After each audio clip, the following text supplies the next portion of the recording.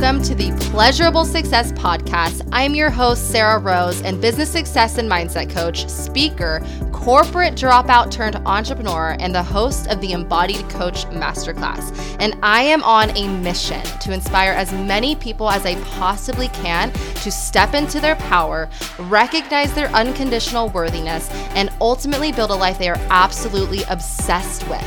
And through this podcast, I will be spreading my message along with some powerful guest speakers, and we will be talking all things business strategy, mindset, manifesting, and of course, making your success a pleasure-filled experience. So join us in making our reality exceed our wildest dreams.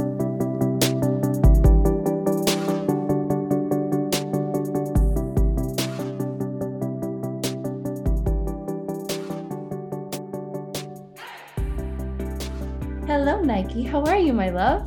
Good. How are you? I'm good. I'm really excited to be here with you and just absorb you and learn from you and have you speak to my audience and speak your truth here, because I know you have a powerful mission and I'm really excited to have you here. Oh, thank you for having me as well. Yeah. So why don't you tell us a little bit about who you are, what you do, and your mission in this world? Yeah. So my name is Nike Oria. I do a plethora of things, but they all stem back to being ancestrally led. So I work a lot with my ancestors, doing a lot of generational healing and ancestral healing and all of that, really connecting to like Earth and our power here on Earth.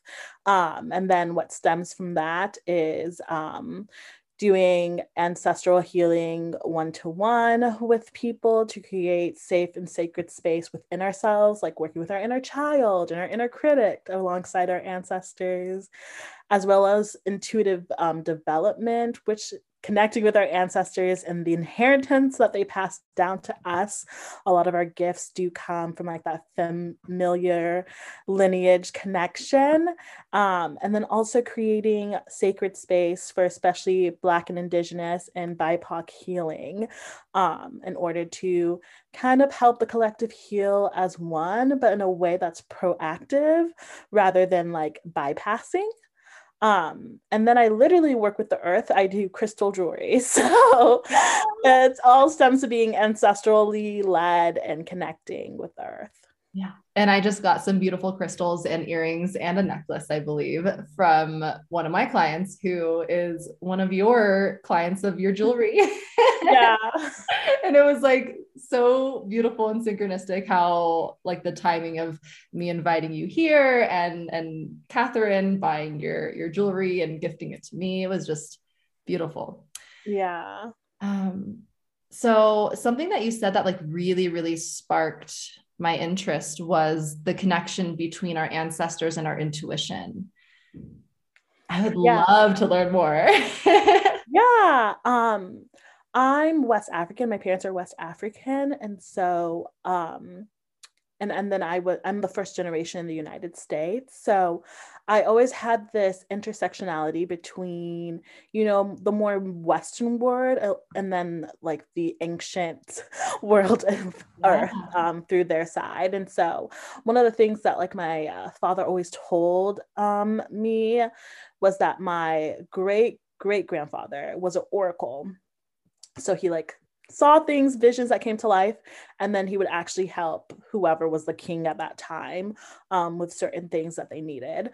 And so that kind of sparked my own intuition, how I see things too. Like I would consider myself, the way my intuition plays out is like an oracle. Mm-hmm. So once I kind of like tapped into that, I was starting to help other people connect with their ancestral inheritance or gifts, especially when it connected to their intuition or mediumship or whatever have you, or like just healers, like medicine woman, or men or medicine person.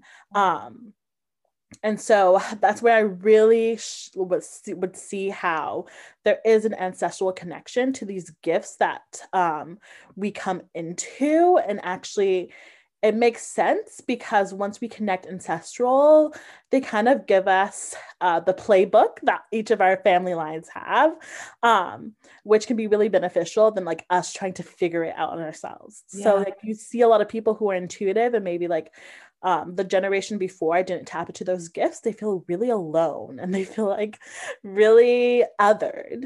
But our ancestors are actually there to help support us and help us navigate, especially when it comes to our intuition and our intuitive gifts. That's so powerful. And I really feel that generation of like people feeling that loneliness and like a little bit of misunderstood. Yes. So what is something you would recommend for the person who's maybe feeling that way and does want to start tapping into their gifts? Is there any like maybe one tangible way that they can really start to connect with their ancestors and have that blueprint or be gifted that blueprint, I guess, from their ancestors? Yeah. So I would say like the modality of connecting with your ancestors, if it's like a in a physical or metaphysical way, can be a little bit complicated. But I tell a lot of people that they don't have to do it in like a witchy magical way, especially if you're uncertain of like, some of my ancestors historically have been like this or like this. So like I always tell people, if you want to start understanding like these parts of yourself, like the gifts or the wounds that are happening, and you want to do it in a safe container where you don't have to be so conscious of like the things that you have to put in place in order to make sure that you're protected, just go start journaling. Like start with a prompt that's like, I want to connect with my ancestral inheritance, and then just like channel the messages that are coming through. You don't have to have an altar set up or like have to have an incantation that you have to say ahead of time. Like journaling is the most like safe and direct way that you can connect and understand those complex parts that will begin to flow out as soon as you touch the pen to paper.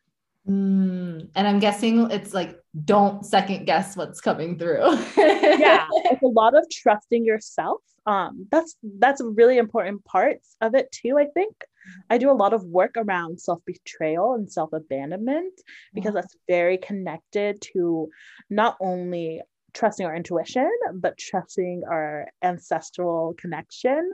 So yeah, trusting yourself is really, really important. I love that. Take your journal out. And I feel like I know my audiences are journals because I'm constantly giving them journal prompts. So go get that journal out and simply just let what comes through come through without having to second guess it. I do something a little similar with if I'm feeling like lost or stuck or just a little disconnected from the vision of my future. Or if I even just want support and like in the up level, I'll connect with like the next level version of me. And I'll just be like, what do you have to say to me? And like, just let her tell me, let her guide me. And I feel like that's just a different version of having that ancestors and your inner voice be led and let lead you. Yeah, exactly. Yeah. Oh, I love that. Thank you. That was super tangible. And I know they're going to have fun with that. And when you guys do it, like screenshot it and tag Nike and I, because we would love to see that you're doing that practice. Yeah, definitely. Amazing.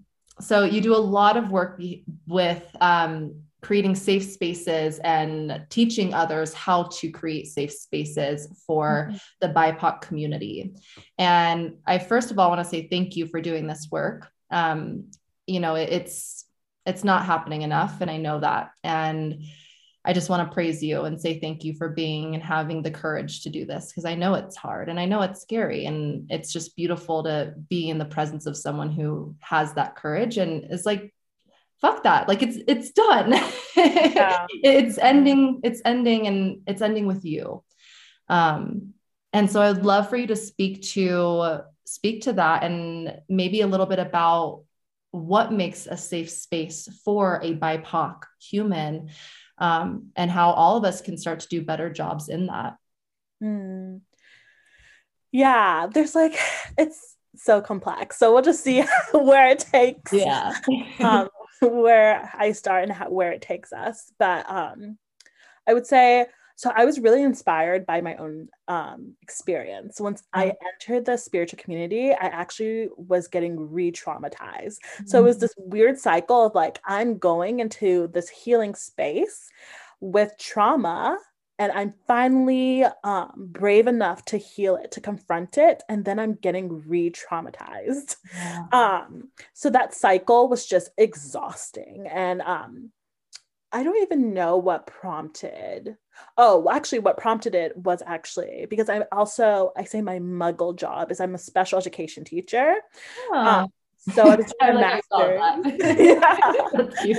I was doing my master's in special education, and the education programs that we have, the more modern programs that we have around education and teaching, especially from kindergarten to 12th grade, is a lot of being trauma informed and also being inclusive. So we're diving into all these like complex texts about having creating safe spaces for students, because a student can't learn if it's constantly, or they're constantly being traumatized. If they're worrying about other things, they just can't physically integrate or mentally integrate new information. And so I was seeing the parallels of that with my own experience and trying to heal. And so that really propelled me to, especially with my ancestral connection and my ancestors. I come from a line of ancestors too who have always talked about or against specific structures of oppression, to be frank. Even like I mentioned, my parents are West African. I hold West African citizenship, and like even the cycles there of like colonization and colonialism and like the pain and the cycle that like still goes on today was also being reflected in my healing journey. So I really went within and like try to understand the root. And the root is that a lot of people just don't care, that a lot of people are dehumanized, especially when it comes to Black and Indigenous people. And so we don't uphold healing and their humanness as much as we do white people, frankly. Yeah. So I was entering these healing spaces and I was just like, if I'm investing my time and my money in these healing spaces, yet they're not making space or room for me or acknowledging me, then what's the point? Like, it's just actually disrespectful. And so I started vocalizing this, and I actually got so much pushback, and I still get so much pushback. People don't like to be told when they're wrong. Yeah. They don't like to be called out. Yeah. But I had some people though who were telling me that I was vocalizing something that they could never, right? Because we've been socialized, especially if you're part of a marginalized group, we have been socialized to internalize our oppression. So because we're used to navigating the world in a certain way, we internalize it, and then we subscribe to it out of assimilation and out of survival. So I was doing a lot of deprogramming, and I was breaking away from a lot of internalized oppression. And once you see it, you can't unsee it, and you just have to keep going. So that really propelled me to vocalize it more and actually launch programs to prioritize Black and Indigenous. I prioritize Black and Indigenous, femme, and non-binary people healing. And then BIPOC healing, because also once we prioritize Black and Indigenous healing, then everyone's healing would be prioritized, because that's the most marginalized group in the healing community. So naturally, once you take those things into consideration, then everyone will have a space and autonomy over their healing in that way as well. So yeah, that's how I kind of got into this work. And then of course the ancestral generational cycles that like come up for everybody when we're starting to do this work. It's like a lot of times we're doing something and we don't realize what, and we ask ourselves, why am I doing this? And it's because it's like a little ancestral programming that's been passed down. And so if we can navigate that too and heal that as well, it helps us with healing this reality. Mm-hmm. Yeah. Well, before I like do any follow-up questions, I just want to like say like you handled that big question and it took you in the perfect place. It was very beautiful. Thank you. And well, first thing that I wanted to say, it was on touching on the last thing that you spoke on with the like healing from the ancestral piece. Mm-hmm. I don't know if you've heard this, but, and I don't know if you've heard it and don't believe it or what, but I recently was having a conversation with a girlfriend of mine about how, your eggs are inside of the eggs of your mother, who's inside of the eggs of your grandmother, and so on and so on and so on. And really, I don't know how far it goes on, but really it's like your DNA is being coded with those things. Yeah. Since I don't know how long, but from generations and generations and generations ago. Mm-hmm. Yeah, exactly. I totally believe that connection. And also, trauma, it stays in the generations for 14 generations. Wow. Yeah. So that's also being passed down. Yeah. So even if you look at things historically, like why do we do certain things? And then you look at like the historical things that have happened, it's always aligned. It always makes sense. You always see the connection. Mm-hmm. And so it's not even only like programming, like mindset programming, like my family believes this and they pass it down to me. So now I believe this. It's literally in our actions. Yeah. It's in the way that we speak. It's the way that we walk. It's the way that we think. Like it's so embedded in everything we do. And a lot of people aren't encouraged to question it because we just don't think about questioning it. Mm-hmm. And some of it, even questioning it isn't necessarily bad. It's just like inquiring, okay, why? What really propels me and inspires me to do this? Is it because it's pointing to some trauma that I need to understand? Is it because it's pointing to some gifts that I could develop? Or is it just something that just is occurring and I'm not fully conscious of it? So yeah, it's wild. I love the way you explained that. I was just letting that land because absolutely, like almost having like this kid-like curiosity with it so you can really get to the bottom of it instead of like shaming and judging why this is happening the way that it is. Mm-hmm. Does that land? Yeah, 100%. And it's also too, I think a lot of people when they start healing, it feels lonely because sometimes we, especially in the Western world, we're more individualistic.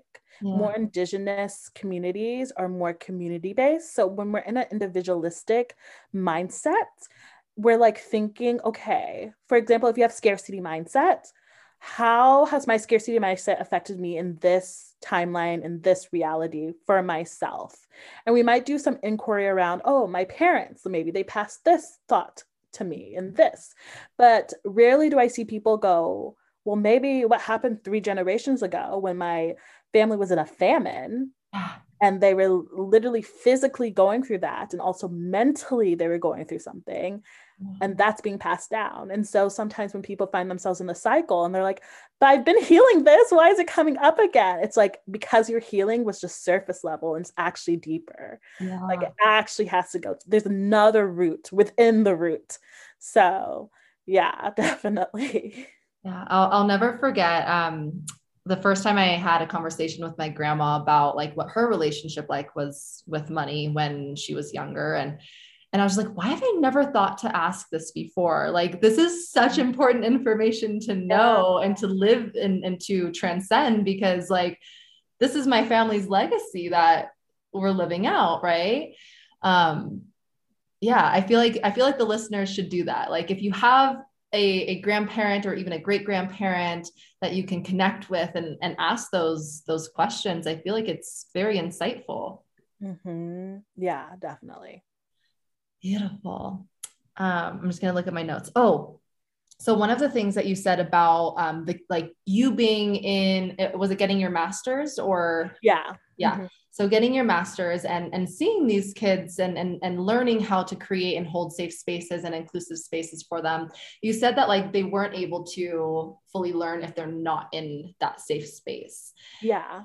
And I wrote down something I wanted to ask you. Is it because they're in this state of being re-traumatized that they're in fight or flight constantly? Yeah, they stay in the reptilian brain, which is your fight and flight, and they're not able to go to their active brain to start inquiring and building upon new knowledge. So it's like that's why like homework is becoming obsolete because it's not fair for certain students. Like a student might be going home where there's like yelling, constantly yelling, and then they have to think about doing homework. Like it's just not fair.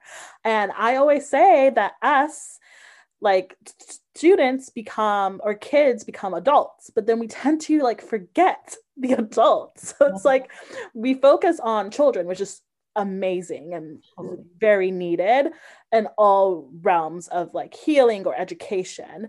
But then like the transition to adulthood isn't like, okay, now all your issues are gone. Like it's still there. And so just being a special education teacher and really having that education has really helped me with this work as well, because we're just bigger kids and that's also like our inner child too. So like if as we're children, these studies have been done, like you can't integrate new knowledge if you don't feel safe. Our adult selves are going to feel that too. Yeah. It's not like our brain's going to switch to like saying, well, you're going to feel safe no matter what, because now you're adult. Like, no, if anything, you might feel even more unsafe because you don't necessarily have, what's the word I'm looking for? You might not be as sheltered as a child. Yeah. Have that sense of protection from family guardian. Yeah, absolutely. It's more of that individual. I think you use the word individualized. Individualistic. Yeah. Individualistic. Thank you.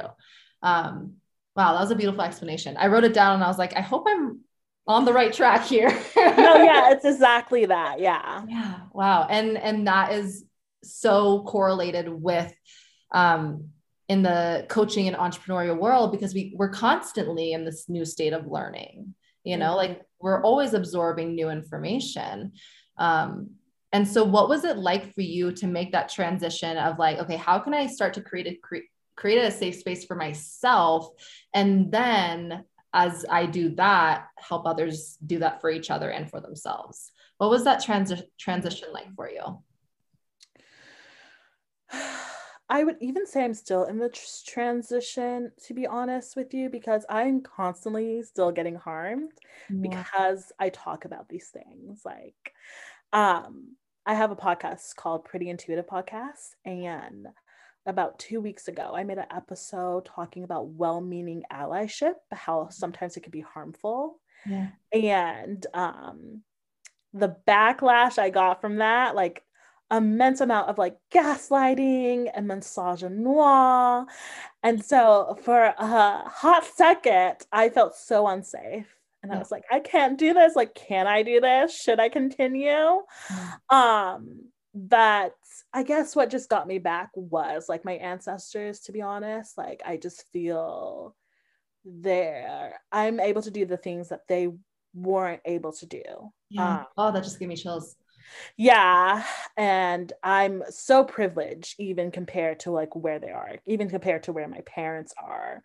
So that's kind of what propels me to keep going, but I'm still making this transition because I still have to be in the work, in the trauma. Like racial trauma is never going to go away from me.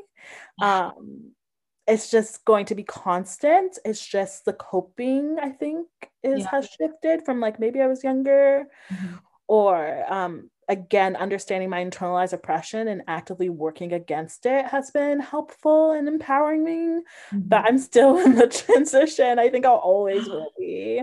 Yeah, I think that's a really good point, because like it's not something you can just do for yourself. Like this is this is a community thing. This is a societal thing, like it's not something that you can just like fix because you want to fix it.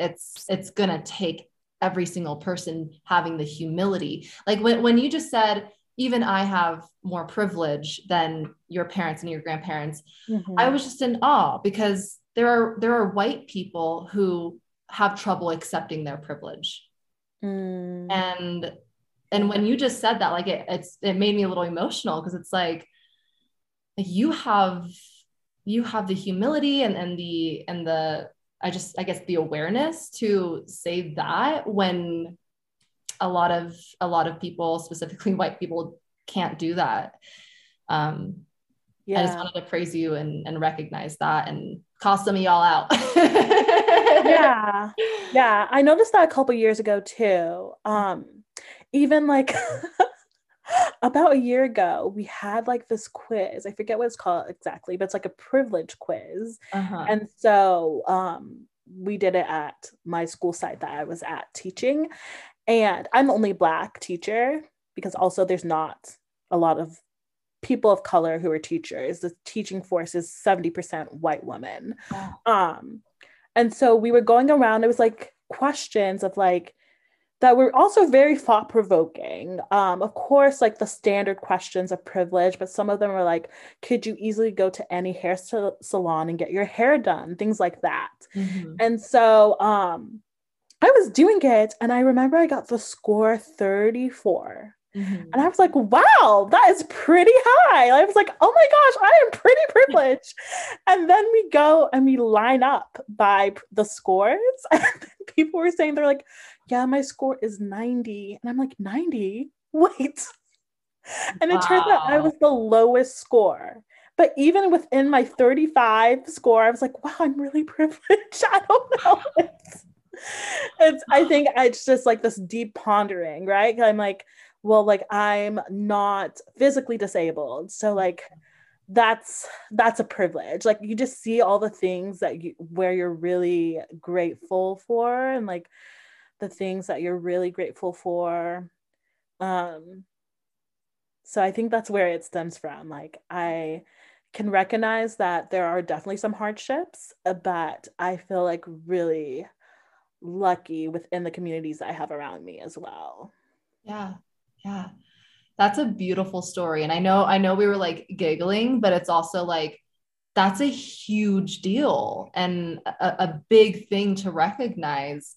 And what just like a moment of like, oh shit, like this is a big gap that you're not alone in bridging it, but you're choosing to bridging it, closing it, bridging it. I guess that works. You're choosing to take that on. And like you said earlier, like a lot of people just don't care enough. And whether it's because they were taught not to, or because they're choosing not to, whatever it is, it's still bringing light to it so we can collectively start to do better and bridge that gap as a society. Because that's mind-blowing. They're 34 and everyone's like, oh, I got 90. Yeah. You're like, I got 34. Yeah, I was like so surprised. Oh, I love I can just feel your heart and how light it is, even in this heaviness. Like it's really something, and I'm really feeling it right now. Yeah, it's literally just conditioning, I think. Like we all have a positionality, and like I was even something that a lot of people like to say is like, oh, Black women are strong. And I actually resent that statement so much, because tell me more. The expectation is for Black women to be strong. Like we have no other choice. Like that's just the expectation. So like that is our default in society. So because we've literally been conditioned to the fact, like to the point that's really hard to decondition it. Like, sure, I could do a lot of deprogramming and, like I mentioned, understand my internalized oppression, but like because most of my life has been like this, there's certain things that that's just how we were raised, born into, like socialized. And so I think that's also the thing too. Like some people were socialized not to care. Some people were socialized not to be compassionate. towards a certain group of people. And some people were conditioned to. So it's all about our conditioning as well that makes it so, it's so nuanced and it's so complex. And that's the hard work too, because if you're conditioned to do something, if you're socialized to do something, and if that's your comfort zone, when things start to get uncomfortable, people are really resistant to it. Yeah. Yeah. Let that land, guys. Like, I want you to go rewind to when she said she resents the statement that Black women are strong. I like want that to really land for them because it hit home for me. So like rewind a couple minutes. I didn't even like, that didn't even cross my mind. And so thank you for presenting that to me. That was very insightful. Wow. Okay, I had one other question. What was it? I wrote down the word acceptance. I think it was about when you were saying that like a lot of people don't look at these things. And I think it was specifically Black and Indigenous people not wanting to care or talk about these things because of wanting that acceptance. You didn't use the word acceptance. Oh, assimilation. Yes. Okay. Yeah, forced assimilation, which to every degree, a lot of people can relate to forced assimilation, even in a historical level. I always say that white supremacy, for example, it's obviously doesn't benefit people of color and obviously doesn't benefit Black and Indigenous people, but also does a huge disservice to people who are not categorized as white. Because the term white has shifted over years due to assimilation, because the only way that white supremacy works is if there's a majority of people. So white supremacy has like shifted and changed in order to allow people in to sustain that vibration of oppression.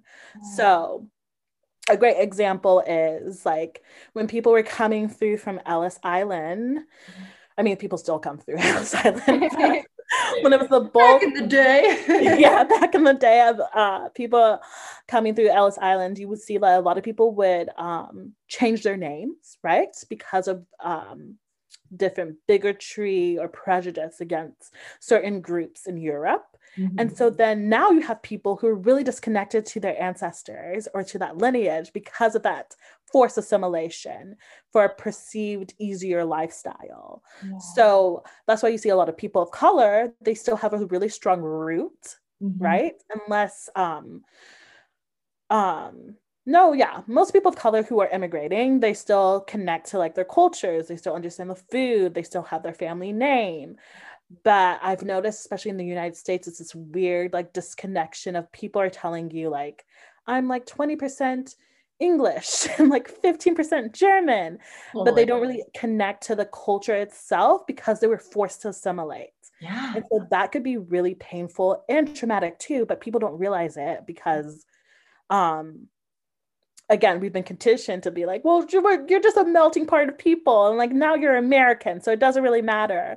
But imagine if your ancestors went through something 100 years ago and their homeland and it's showing up in your own life, but you can't even tap into it because that disconnection, because you were forced to assimilate or your family was forced to assimilate. And then it can happen with like people of color too, to get closer. We would be forced to assimilate in certain ways, whether it's like changing our own names, right? Like my nickname is Nike, but I have a traditional African name, but I was forced to assimilate because people wouldn't say my traditional African name. They were saying it was too hard. So I'll butcher it. Yeah, exactly. So like things like that. So assimilation affects so many people, and there's like a range of assimilation, and it's the energy of assimilation is very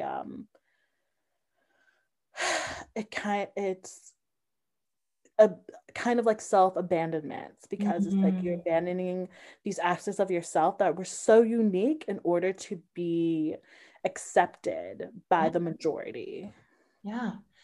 Well, and you know, I believe that acceptance is like a core human desire, you know, and it's just so unfortunate that you have to fit into a box or a category in order for that to take place.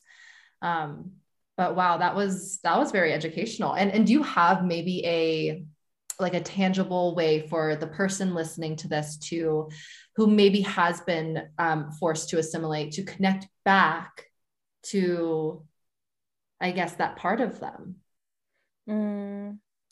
I think it's just, again, it's just like understanding where you have self-abandoned, and it'll bring you back to the part of yourself that's ready to be accepted.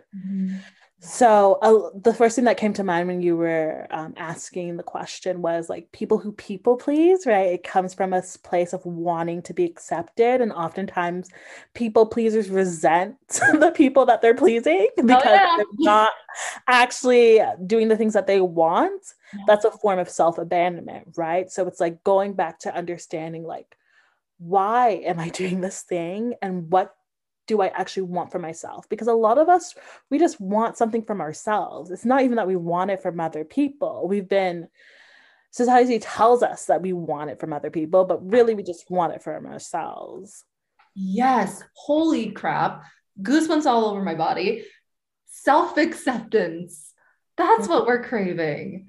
Yeah. Because who told you that the things you did aren't acceptable? Other people. Yep. Like we were traumatized to people please. We were traumatized to betray ourselves because someone in our childhood told us, well, if you do that, that's bad. Or like, are you going to do that? Like questioning ourselves. And then we internalize that.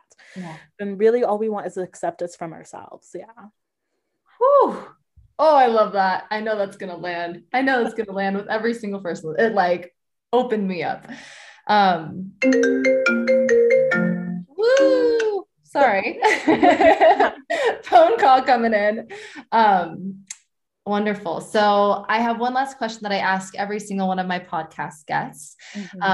And the name of the podcast is Pleasurable Success. And really what it's about is not having humans attach their worth to their achievements and knowing that they are unconditionally worthy.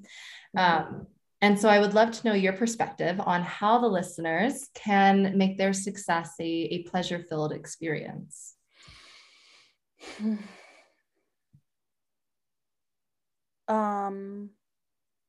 First of all, I love that's the mission of the podcast. Like that's so true. But how to make your success more pleasurable? Well, I'm a Taurus, so we're all about pleasure, right? Yeah. So the most radical thing you could do is rest. Like people say that rest is the most radical thing you could do in the face of oppression, in the face of capitalism, in the face of anything. So prioritizing your rest, nurturing yourself, taking a break, and actually doing it not out of necessity, not because it's like, I'm forced to do this. The universe is telling me to take a break because nothing's working for me. But like, I choose to rest. I choose this thing because I deserve it, because I'm worthy, because I want to enjoy resting. I think now resting has been like, either it's like we're forced to do it because we've just been so depleted and burned out. Or if we do it, we're considered lazy. It's just like, no, choosing to do it can be the most radical thing. Yeah. Who chooses to rest nowadays? Like not a lot of people. So yeah, that's what I would say.